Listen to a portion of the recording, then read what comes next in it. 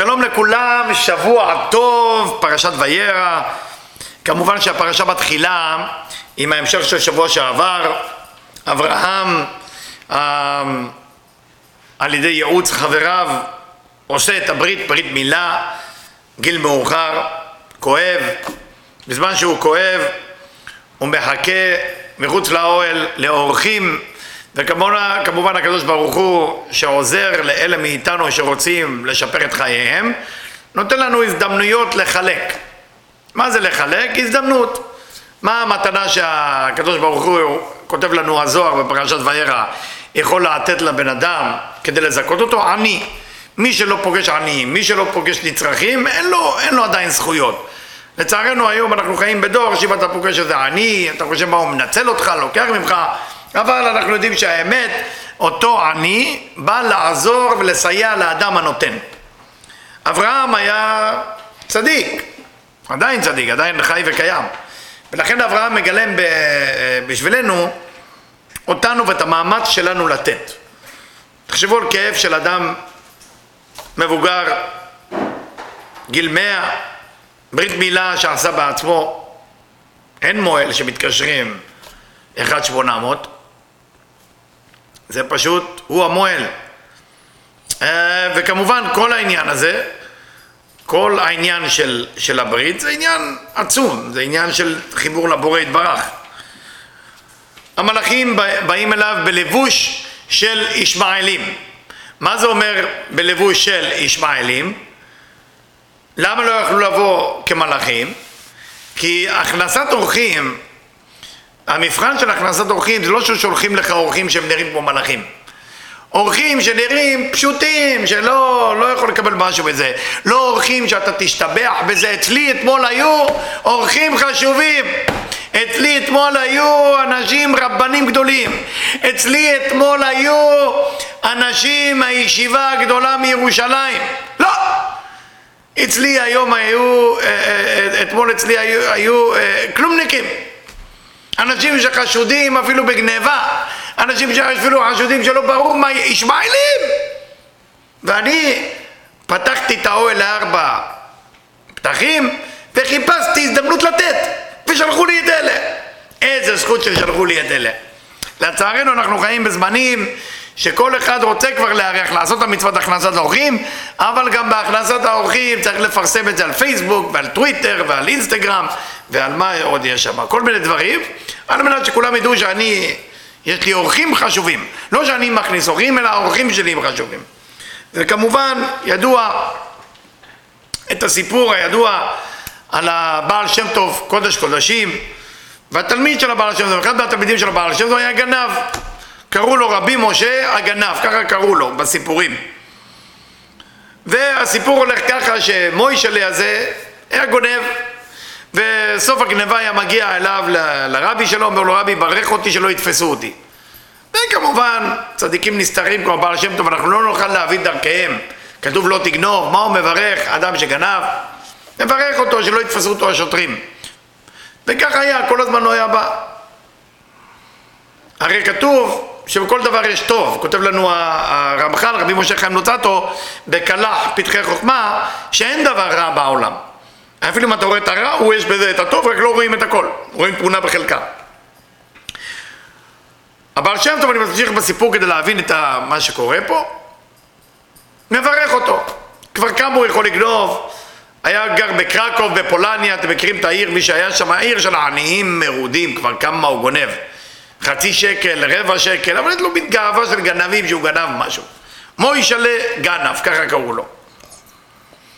יום אחד התקבצו הגנבים, אמרו, אני חושב שהחודש כדאי שיהיה לנו יותר מאשר $5, יותר מאשר 5 שקל. צריך לעשות משהו גדול, שכל אחד מאיתנו יהיה לו בסוף החודש 20 שקל.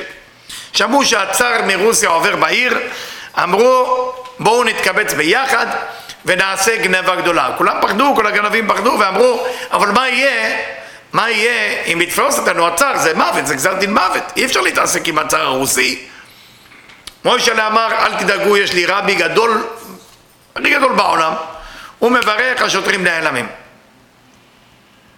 זה היה לפני שבועות. הצליחו במשימה, גנבו הרבה כסף, שדדו, אפשר להגיד, הצאר הוציא גזר דין מוות ונתן גם שכר למי שיתפוס את הגנבים. מוישה החביא את הכסף, אמר לאף אחד לא לבזבז את הכסף, ואמר אני אלך לרבי שלי. הוא מגיע לרבי שלו, זה כבר שבועות, מי שיודע, הבעל שם טוב נפטר בחג השבועות, שורש השבוע של דוד המלך, של משיח, אז הוא אומר לרבנים שם, מאיפה הבעל שם טוב? הוא נפטר, כולם עצובים. הוא אומר, את מי הוא השאיר פה לברך את הגנבים? אני גנב, אני מקבל ברכה. אז זרקו אותו מיד בבית מדרש, מהישיבה, אמרו לו, איך חצוף, איך אתה מעז בכלל לדבר ככה, ובאמת, הוא עזב, לא ידע לאן ללכת, הלך לבית קברות, השתתח על הבעל שם טוב, על הקבר הטרי שהיה שם, ואיך שהוא משתתח על הקבר הטרי ששם, בוכה, נרדם. כאשר נרדם, הנשמה שלו עולה, חדרים, איפה שהבעל שם טוב נמצא לגן עדן, איזה זכות של גנב להיכנס לשם. בעל שם טוב אומר לו, בני, לא שכחתי אותך, אל תדאג, אני לא שכחתי אותך, אני עדיין פה בשבילך ולא צריך לדאוג. אז אמר לו, אבל מה, אני גנבתי ועכשיו הצאר רוצה להרוג אותנו, מה עושים? מי יברך? אמר לו, אני השארתי פה אחד בני משפחתי, דגל מחנה אפרים. אתה צריך להגיד לו מה למדנו היום בגן העדן, כי הוא, בגלל שהוא צדיק, הוא בלילה עולה לגן העדן ולומד איתנו.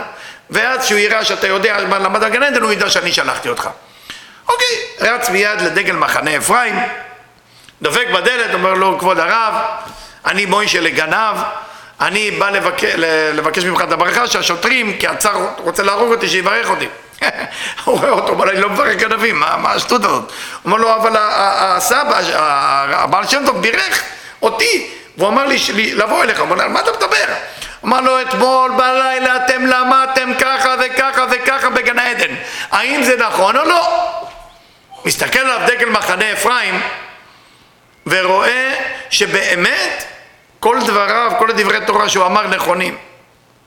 רבותיי, שימו לב לסוף של הסיפור. הוא מברך אותו ובאמת הוא לא נתפס. אחרי שהוא שמע את המילים מגן העדן של דברי התורה שהוא שמע מגן העדן, הוא חזר בתשובה, חזר לגמרי בתשובה, נהיה אחד מהמובילים של תורת הבעל שם טוב. מה הלימוד פה, רבותיי? מה הלימוד פה? אנחנו שופטים אנשים. אברהם מלמד אותנו ישמעאלים, כתוב ישמעאלים, לא כתוב מלאכים, לא כתוב מלאכים, כתוב ישמעאלים. סתם ארכי פרחי, נכון? הבעל שם טוב כן יכל לברך גנב, הדגל מחנה אפרים כן יכל לעזור למישהו. אנחנו רוצים שהבן אדם יהיה מושלם, האישה שלנו צריכה להיות מושלמת, הבעל צריך להיות, הילדים, החברים, השכנים. אברהם מקבל כל בן אדם פותח את הדלת בפניו. בוא, רק אדם בעל קנאה, כמו שכאשר לוט התחיל להיות קצת חוצפן עם מה שלי מה שלך, לא רוצה להיות לידך, לא רוצה. אבל לפתוח את הדלת לאדם שאתה לא יודע מי הוא, ולא להתחיל לשפוט מה הוא ואיך הוא נראה, זה הגדולה של אברהם. ואני מקווה רק את הקטע הזה, אפילו לפני שאני נכנס לעומק הקורה מהזוהר, מהארי הקדוש, רק את הקטע הזה להבין מה זה הכנסת אורחים. הכנסת אורחים, המצווה הכי גדולה שאנחנו יכולים לעשות, כמה שיותר, ולא להשוויץ עם הכנסת אורחים, לחפש את האורח שמרגיז, כן, לחפש את מה שמעיק לי על הנשמה. בוא אליי, אם הוא קנאי ויש לו עין הרע, כדאי שלא, אבל אחרים, למה לא? כמובן שהסיפור לא נגמר, יש ניקוד מעל המילה ויאמרו אליו 3 נקודות, שזה המלאכים שבעצם באים לעזור לאברהם, זה מיכאל, רפאל וגבריאל. מיכאל ליצור רחם בשרה שלא היה לה רחם בכלל, גבריאל להחריב את סדום, ורפאל לרפות את הברית. כל מלאך עושה שליחות אחת בלבד, זה הכל. ואז מגיע הקטע שלא ברור לנו מה קורה שבת. כתוב, כולם עושים צחוק מהפסוק הזה, למה צחקה שרה? הארי הקדוש לוקח את הפסוק הזה מאוד ברצינות, והוא כותב ככה: ותכחש שרה לאמור לא צחקתי כי יראה. הנה דבר זה מטמיע ויכוח בין הבורא לאברהם לשרה אם היא צחקה או לא צחקה. היא כן צחקה, כולנו קראנו שהיא צחקה. לא נתייראה מלהכחיש דבריו יתברך, היא לא פחדה להגיד שהבורא חס ושלום טועה ולשקר, לומר לא צחקתי כי היא יראה. היא שקרה פה, היא כן צחקה. אדרבה, עוון גדול, העניין הוא ככה. כי הנה הקדוש ברוך הוא שינה דברי שרה מפני שלום בין איש לאשתו, כי הרי אמרה ואדוני זקן. היא צחקה, אבל היא צחקה כי אמרה אדוני זקן, והקדוש ברוך הוא אמר שאמרה ואני זקנתי. הקדוש ברוך הוא שינה את דבריה, והוא אמר בגלל ששרה אשתך חושבת שהיא זקנה, היא לא יכולה להביא ילדים. היא לא אמרה את זה, היא אמרה ואדוני זקן, הבעל שלי זקן, אני בסדר. כי באותו רגע שהודיעה על הילדים היא קיבלה את המחזור. ברגע שהיא קיבלה את המחזור והתחיל המחזוריות של אדם והכל התחיל לעבוד, היא ידעה שעכשיו היא פוריה והיא יכולה להביא ילדים. היא ידעה שזה נס כמובן, היא ידעה. אז היא צחקה. מה היא צחקה? אדוני זקן. מה עשה הקדוש ברוך הוא? שינה את המילים של שרה ואמר שהיא לא צחקה. אז היא לא שאמרה שהיא לא צחקה, לא צחקתי על זה, צחקתי על משהו אחר. אז היא הכחישה ולא אמרה על מה. איזה אשת חיים. בינה לבין עצמה בחשאי. ואומנם ההכחשה הזאת שכוונתה הייתה על האמת, כי ודאי לא הייתה מכחשת שלא צחקה, שהרי ודאי צחקה, אבל הייתה מכחשת מה שנאמר בשמה שאמרה ואני זקנתי, ולא היה כך, כי הרי היא ראתה בעצמה שפרסה נידה וחזרה לי מעיני ולא אמרה אלא ואדוני זקן, אבל לא הוציאה מפיה מה עניין הכחשתה. הייתה נעימה וצדיקה, לא הסבירה למה היא הכחישה. אם הוא להכחיש שלא אמרה אלא ואדוני זקן, לכן כחשה דרסקה, כדי שיבין אברהם שהכחשתה הייתה לומר כי לא צחקה כלל. וזהו לאמור המיותרת, כמו שנאמר ותכחש שכר לאמור לא צחקתי. וירצה שיעור הכתוב כך ותכחש שכר בקרבה דרך סתם, והכוונתה הייתה להורות כאילו הייתה אומרת לא צחקתי. מה זה אומר? מה אנחנו לומדים פה? על מה היא אמרה? כי יראה מבעלה לפרש הכחשתה ולומר כי היא אמרה ואדוני זקן, כי יקפיד בעלה על זה. היא לא רצה שבעלה ידע שהיא אמרה בתוך המחשבות שלה ובעלי זקן, ולכן כחשה דרך סתם, כדי שיבין אברהם כשחטא אלא על שלא צחקה כלל. ברגע שהבורא אמר לשרה למה צחקת שאת זקנה, היא לא יכלה להגיד אני לא צחקתי על זה, אני צחקתי בעצם על העניין של אני צחקתי על זה שבעלי הוא זקן, אבל לא יכלה להגיד לו. אבל מה שבלבבה לא היה, אלא מה ששינה הקדוש ברוך הוא ואמר בשמה ואני זקנתי. והנה דרך הבשר ודם המשנה דברי אשת חברו להטיל שלום בינה לבין בעלה, אם האישה תכחישהו בדבריו ישיבו ויאמר האמת כדברייך, כי כוונתי הייתה לשנות מפני השלום, וכיוון שאתה מכחישני אף אני אגלה חרפתיך בפני בעלך ועודה האמת. אבל השם יתברך לא גמל לי מראה על הכחשתה, לא רצה לפרט את כוונתה מה שראתה תחילה ואדוני זקן. בדרך כלל כדי להביא שלום בית, אם אתה אומר בין גבר לאישה, אתה לא אומר את האמת, אתה אומר את צודקת, ואם מתחילה לטחון את העניין עוד יותר גרוע, מותר לך להגיד, תשמעי, אם אתה הולכת כבר להגיד את האמת, אז בוא נפרוס את כל האמת. הבורא יתברך אל רחום וחנון לא אמר דבר כזה, והשאיר את הדברים כמו שהר, ורק הוא אמר, הקדוש ברוך הוא אומר, ויאמר לא כי צחקת. זה הכל, כי צחקת. על זה הפך להיות הוויכוח. מה אנחנו לומדים פה? שלום בית, מאוד חשוב. למה אבל זה חשוב? מה זה בעל ואישה? חברים. מה זה בעל ואישה? לפני הכל, חברים. חברים הכי טובים. הבעל ואישה הם בעצם, זה ער אנפין ומלכות בקבלה. נכון? הכוח המשפיע והכוח המושפע. השמש והירח. שיש איזון בין שני בני הזוג. הכל לא עובד. כן טעות, לא טעות, כן צחקה, לא צחקה, הכל עובד. המטרה תמיד ליצור אחדות בין שני אנשים. ברגע שאנחנו מוצאים דרך ליצור אחדות בין שני אנשים, ניצחנו את כל המערכה. אם לא מצאנו דרך לעשות אחדות בין שני אנשים, הפסדנו. לא משנה כמה מצוות ומשהו, זה אחדות. תלמידי רבי עקיבא, 24,000 צדיקים שאנחנו לא יכולים להגיע אפילו למדרגות שלהם. היה בעיה של אחדות קצת. אנחנו לא יכולים לשפוט אותם כי אנחנו לא ברמה הזאת. אבל לצערנו יש הרבה בעיות של אחדות. פה הקדוש ברוך הוא מלמד אותנו בתחילת הפרשה, רבותיי, אחדות. אפילו אני מבליג על מנת שיהיה טוב בין גבר לאישה. על מנת שיהיה טוב בין אח ואח, בין אח ואחות, בין אחות ואחות.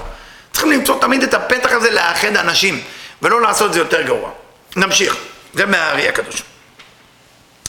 רש"י מוסיף ששואלים אותו איפה אשתך? למה שאלו את זה?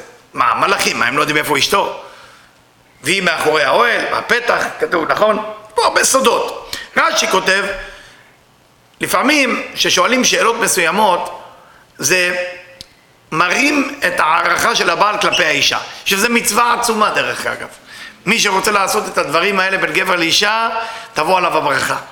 מביא שלום בין איש לאשתו. אתם קוראים את זה כל יום בבוקר, בתפילה, שחרית. מה זה להביא שלום בין איש לאשתו? ששאלו אותו איפה אשתך, זה להזכיר לו כמה צנועה היא. הרבה נשים שבאים האורחים בבית, רוצים להרשים. זה בית שלהם, זה עקרת הבית, זה עיקר הבית, הן זזות הרבה, הן תמיד בשטח, הן רוצות להראות שהאוכל שלהם טוב, או הבית יפה, או הפרחים, או כמה הבעל אוהב אותם, או תראה את הילדים שלי. יש הרבה שוויץ, יש הרבה אגו, גאווה. למה? כי האישה באה מנוקבה, ובנוקבה יש רצון להתגדל. שזה אם אתה רואה שתי נשים לובשות אותו שמלה לחתונה, יש ריב. אתה רואה את הבעלים, לובשים אותו חלופה, שחור ולבן, ובסדר, כולם נראים כמו פינגווינים, וכולם שמחים. אתה שם נשים שאותו דבר, יש ויכוח, יש תחרות, כי זה עולם של מלכות. שרה, מלאכים באוהל, אברהם מדבר איתם, שומעת את הבשורות, מה שהולך להיות, הבורא שלח אותם. מה, היא לא תתפרץ פנימה? כבר כמה גדול האוהל? לא.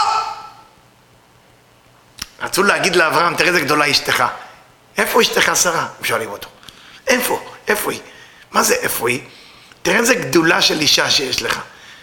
הרי יודעת מה קורה פה, היא רואה את הבאז, מה שנקרא שקורה פה, והיא עדיין לא מתפרצת אל האוהל לראות מה קורה.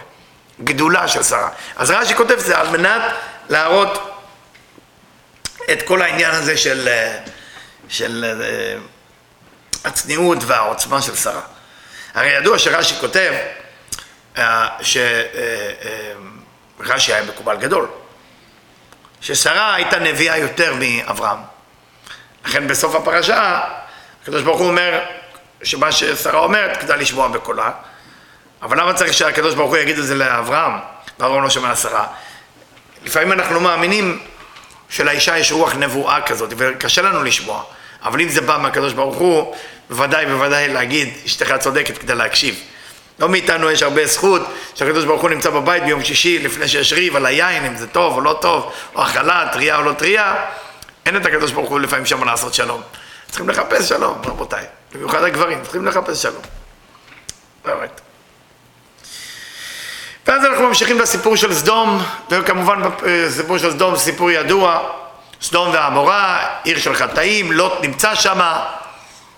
אברהם עושה התמקחות על מנת להציל את סדום, והוא נעצר אחרי שהוא נגושי, עושה נגושיישן של מספר 50 עד 10, רבי שמעון בר יוחאי ורבי אלעזר, ממשיכים את ההתמקחות אפילו עד 1. מי שמכיר את הסיפור, רבי שמעון אומר לקדוש ברוך הוא, ואפילו יש רק אחד וזה אני, העולם לא יכול להיות בדין. לכן הקשת אף פעם לא נראתה בענן בזמן רבי שמעון בר יוחאי. התמקחות של אברהם, מה זה אותה התמקחות? אומרים להבדיל מנוח, שהבורא אומר לנוח, אני הולך להרוס את העולם, נוח לא מתווכח, הוא בונה טבע, ומקווה בזה שמסתכלים עליו כדוגמה, יהיה בסדר. צריכים להבין, לפעמים שהדור הוא חצוף, צריך להיות חצופים. יש חציפות דקדושה וחציפות דתומה. בזמן נוח היה איש תמים, איש טוב. לא רצה להלחיץ את האווירה עם האנשים, פשוט בנה טבע ועשה דוגמה. יש הרבה צדיקים שאני מכיר שעושים דוגמה, אבל אף אחד לא רואה אותם. לעשות דוגמה בלי שאף אחד רואה, אין לזה שום ערך. אז הצניעות שלך יפה, אבל מי רואה את זה? אברהם יותר חציפות דקדושה. אז מה אם הבורא אמר שאני הולך להחריב? אני עדיין הולך להתווכח. איזה חציפות דקדושה. תארו לכם שאתם יודעים מה הולך לקרות חס ושלום מחר בתל אביב. הקדוש ברוך הוא מדבר איתכם, אתם הולכים בשפת הים, יש שיחה. תשמעו, הולך להיות משהו מאוד קשה, וזה, מה, תבנו בתיבה? או תתווכחו עם הבורא ותנסו לעשות הכל. זה הכל קשור בכם. יש הרבה צנועים היום, זה לא הזמן להיות צנועים. מי שהוא בעל תורה, ומי שלומד, ומי שמקיים מצוות, מי שעושה את הכל, מספיק עם הצניעות הזאת. העולם נחרב. אין בית מקדש 2000 שנה. כולם מנסים להיות צנועים בדוגמה. איזה צניעות? צניעות לא נראית לעין, ואם ראו זה לא צניעות. אז תהיה כבר חצוף. ותגיד לבן אדם, מה אתה עושה? למה אתה גונב? למה? למה אתה צועק? למה אתה כועס? למה אתה מקנא? לא בצורה של אני עדין, רק דוגמה, אני אתרוג ביד והם בטח מבינים. אז אתה נוח, מה ההבדל? מה ההבדל? מה ההבדל? צא קצת מעצמך. לך. מה, יש לך רק אנשים שאוהבים אותך? זה מה שאתה רוצה בחיים? או אתה רוצה קצת לזעזע אנשים שלא יאהבו אותך, אבל החיים שלהם יותר טובים? זה אברהם אבינו, רבותיי, מזעזע. שבוע שעבר הלך למלחמה עם כל המלכים, מזעזע. אומרים לו, קח משהו, הוא אומר, לא רוצה מכם כלום. זה אברהם. צריכים להיות כמו אברהם כולנו. לזעזע. להפסיק להיות עסוקים אם אני צדיק, או אם אני מספיק טוב, או אם עשיתי מספיק טוב מצוות, או הסתכלתי על דבר לא נכון, אוי ואבוי לי. רבותיי, העולם מדרדר. בני ישראל יורדים לגלות קשה. אם אנחנו נתחיל להתעסק עם כל הדברים האלה, שכל פעם יש את העניין הזה שיש פה עוד בעיה ועוד בעיה ועוד בעיה, ונתחיל להסתכל על הדברים בצורה של צניעות וכו' וכו', אוי ואבוי יהיה לנו, כי העולם מדרדר, עם ישראל מדרדר ברמות, ואנחנו צריכים להפסיק עם הצניעות המדומה ולהתחיל להיות קשים ולהבין את זה. זה לא אומר לכפות על אנשים את הדת, אבל זה אומר שאני עומד על הדברים. אני אומר לבן אדם, אם אני יודע שאתה צריך להינצל וזה הדרך, בוא אני אעזור לך. אני רוצה להיות שם בשבילך, תחפשו דרך. חנוך לנער על פי דרכו. לוט ניצל, אשתו לא מסתכלת אחורה, זה כמו בחיים, יש כאלה שמסתכלים רק אחורה ובוכים, יש כאלה מסתכלים קדימה וממהרים. צריך לאזן בין השניים, לא ניכנס לזה, זה המון שיחה, המון קבלה גם שם. בנות לוט שוכבות איתו כי חושבות שהעולם נגמר, אחד יוצא עמון, אחד יוצא מואב, יש נקודה מעל האות, בבקשה תחפשו את זה בתורה הקדושה. ומה זה אומר? זה אומר, ולא ידע בשוכבה ובקומה. זה אומר שאחת עשתה את זה בקדושה יתרה, באמת היא חשבה שהעולם נגמר, ואחת היה שם הנאה. אם יש הנאה נולד המון, אם אין הנאה נולד מואב. מה בא ממואב? רות המואביה. מה בא רות המואביה? דוד המלך. מה דוד המלך? משיח בן דוד. מהזיווג הזה נולד דוד המלך. מה אנחנו שופטים? מה כן? מה לא? זה לא ענייננו. ענייננו לעזור, לקרב את עם ישראל, לעשות דברים. לא לשבת שם ולהיות צנועים עם האתרוג לולב ובנורה ולהגיד אני יהודי שומר. אז מה אם אתה יהודי שומר? מי בזכותך השתנה? אף אחד. אז בשביל מה אתה פה? בשביל מה אתה חי? יצחק נולד ברית, גיל 8 ימים, גירוש האמה. שרה אומר סלק את האמה הזאת מהבית, היא והבן שלה ישמעאל.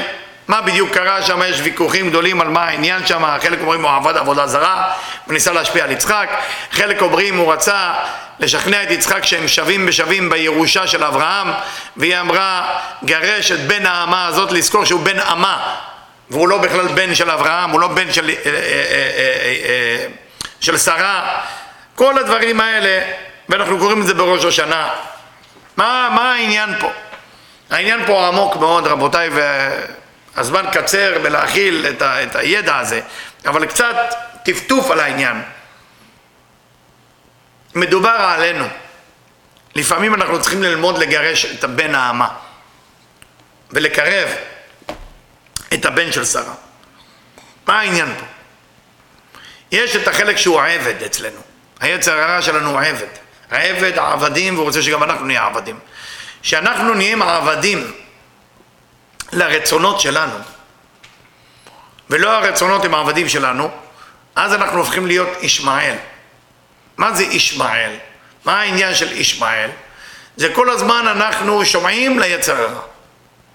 שהבן אדם עולה ומתחיל להבין מה זה יצר הטוב, אז הוא מתחיל לצחוק. אם אתה רוצה לדעת שאדם באמת עושה את העבודה הרוחנית בצורה הכי נכונה שיכולה להיות, הוא שמח. אם האדם עושה את העבודה הרוחנית והוא עצוב, הוא עדיין לא עושה את העבודה הרוחנית. משהו שם לא עובד שם טוב. כי התורה של השם היא תמימה, היא צריכה לשמח. משמחת את הנפש. משמחת את הנפש. אין בדור שלנו את הזמן הזה להתחיל להכות בעצמי. הייתי במקווה לפני ראש שנה, אני רואה אדם שמתחיל להכות את עצמו, מלכות וכו' וכו'. יפה, מנהג יפה, מכות, לא חזק, רק עם החגורה. צריך לעשות את כל הכוונות וכו' וכו'. אמרתי לו, זה כדאי חמור ושור, כן, עם ברזל, עם הכל. מה אני מנסה להגיד? לא שופט, זה דרך של אדם. אני רק אומר שיש דרך להביא את המשיח, לא בייסורים, לא בסבל, אלא באחדות של עם ישראל ביחד ובשמחה. יען אשר לא עבדת את השם אלוקיך בשמחה ובטוב לבב. צריכים להכניס שמחה בעבודת השם, ואז הכל עובד. סליחה שאני מקצר בזה, אני רוצה להגיע רק נקודה אחת. כתוב, והאלוקים ניסה את אברהם. כותב לנו הזוהר, מה זה ניסה? תיקח את השין, לא סמך. ניסה, זה אומר לנסות. לנסות, לא לנסות כמו לעשות לו מבחן, אלא לנסה אותו, כמו הנשיאים. להשיא אותו, להעלות אותו לרמה הבאה. איך הוא ניסה אותו? על ידי העקדה. עכשיו רבותיי, יש פה כל כך הרבה סיפורים על העקדה, הרי יצחק היה בן 37 שנה, תחשבו, אבא שלך, בן 138, בא אליך ואומר לך, יא אבני, הבורא דיבר אליי אתמול, צריך לשחוט אותך, מה לעשות? מה היית אומר לאבא? תיקח את הכדור, אבא לא לקחת את הכדור היום, בשביל זה אתה מתחיל להרוג אנשים, או את הבן שלך. אבל כמובן מדובר פה על דבר יותר עמוק מכל דבר. יצחק מסמל את הרצונות שלנו לקחת. אברהם מסמל את הרצונות לתת. האדם חייב שיהיה לו את שניהם. אי אפשר להיות רק נותן, ככה כך אתה מת. אי אפשר להיות רק לקחת, ככה כך אתה מת. אחרי עץ הדעת טוב ורע, הרצונות התבלבלו. כאשר רק מקבלים, מתים. כי עץ הדעת טוב ורע פסל בנו את הרצון לקבל שיהיה בצורה מאוזנת. אם האדם רק נותן, הוא מתבלל, לא נשאר ממנו כלום. צריך לאזן. איך מאזנים? עוקדים את השמאל, עוקדים את יצחק, עוקדים את הרצונות. עקדת יצחק זה עקדת הרצונות שלנו, עקדת כל האנוכיות שלנו. אני ואני, וכל הזמן לחשוב על עצמי, צריך לעקוד את זה. איך עושים את זה בבוקר? תפילין, יפה מאוד. איפה עושים את התפילין? על היד הכאה. כאה כתובת הגמרא. כף AA, אז תגידו לכל אלה שאומרים לאנשים להניח ביד ימין, אם הם איתר יד ימינו, אם הם שמאליים, אין דבר כזה, תמיד בשמאל, אסור להניח בימין. כאה, עברית, כאה, כף AA, כאה בלשון חלשה זה בקוף AA, אז לכן יד הכאה זה יד שמאל, מניחים את התפילין, כי אנחנו עוקדים כל בוקר את השמאל, עוקדים את הרצונות שלנו, עוקדים את יצחק. כל הסיפור של העקדה זה בעצם לשים את החסד, גבורה ורחמים ביחד, שזה יעקב. וכן כתוב ויקח את העצים. העצים, מה זה העץ? העץ זה תפארת, עץ החיים, זה הכל ביחד. וכמובן כל העניין של העקדה, מה שנותן לנו הפרשה הזאת, מי שבאמת ילך לבית כנסת ויקוון בזה, יקוון בפרשה הזאת, יכולים לסדר את כל הדברים. הפרשה הזאת יכולה לסדר את כל הבעיות שיש לאדם, שכאשר מגיעים לפסוק ויעקוד את יצחק בנו, תעצרו ותכוונו על כל הבעיות שלכם שאני מתבטלים. אוהב אתכם, אליהו ג'יאן, ונתראה בארץ בקרוב. כל טוב.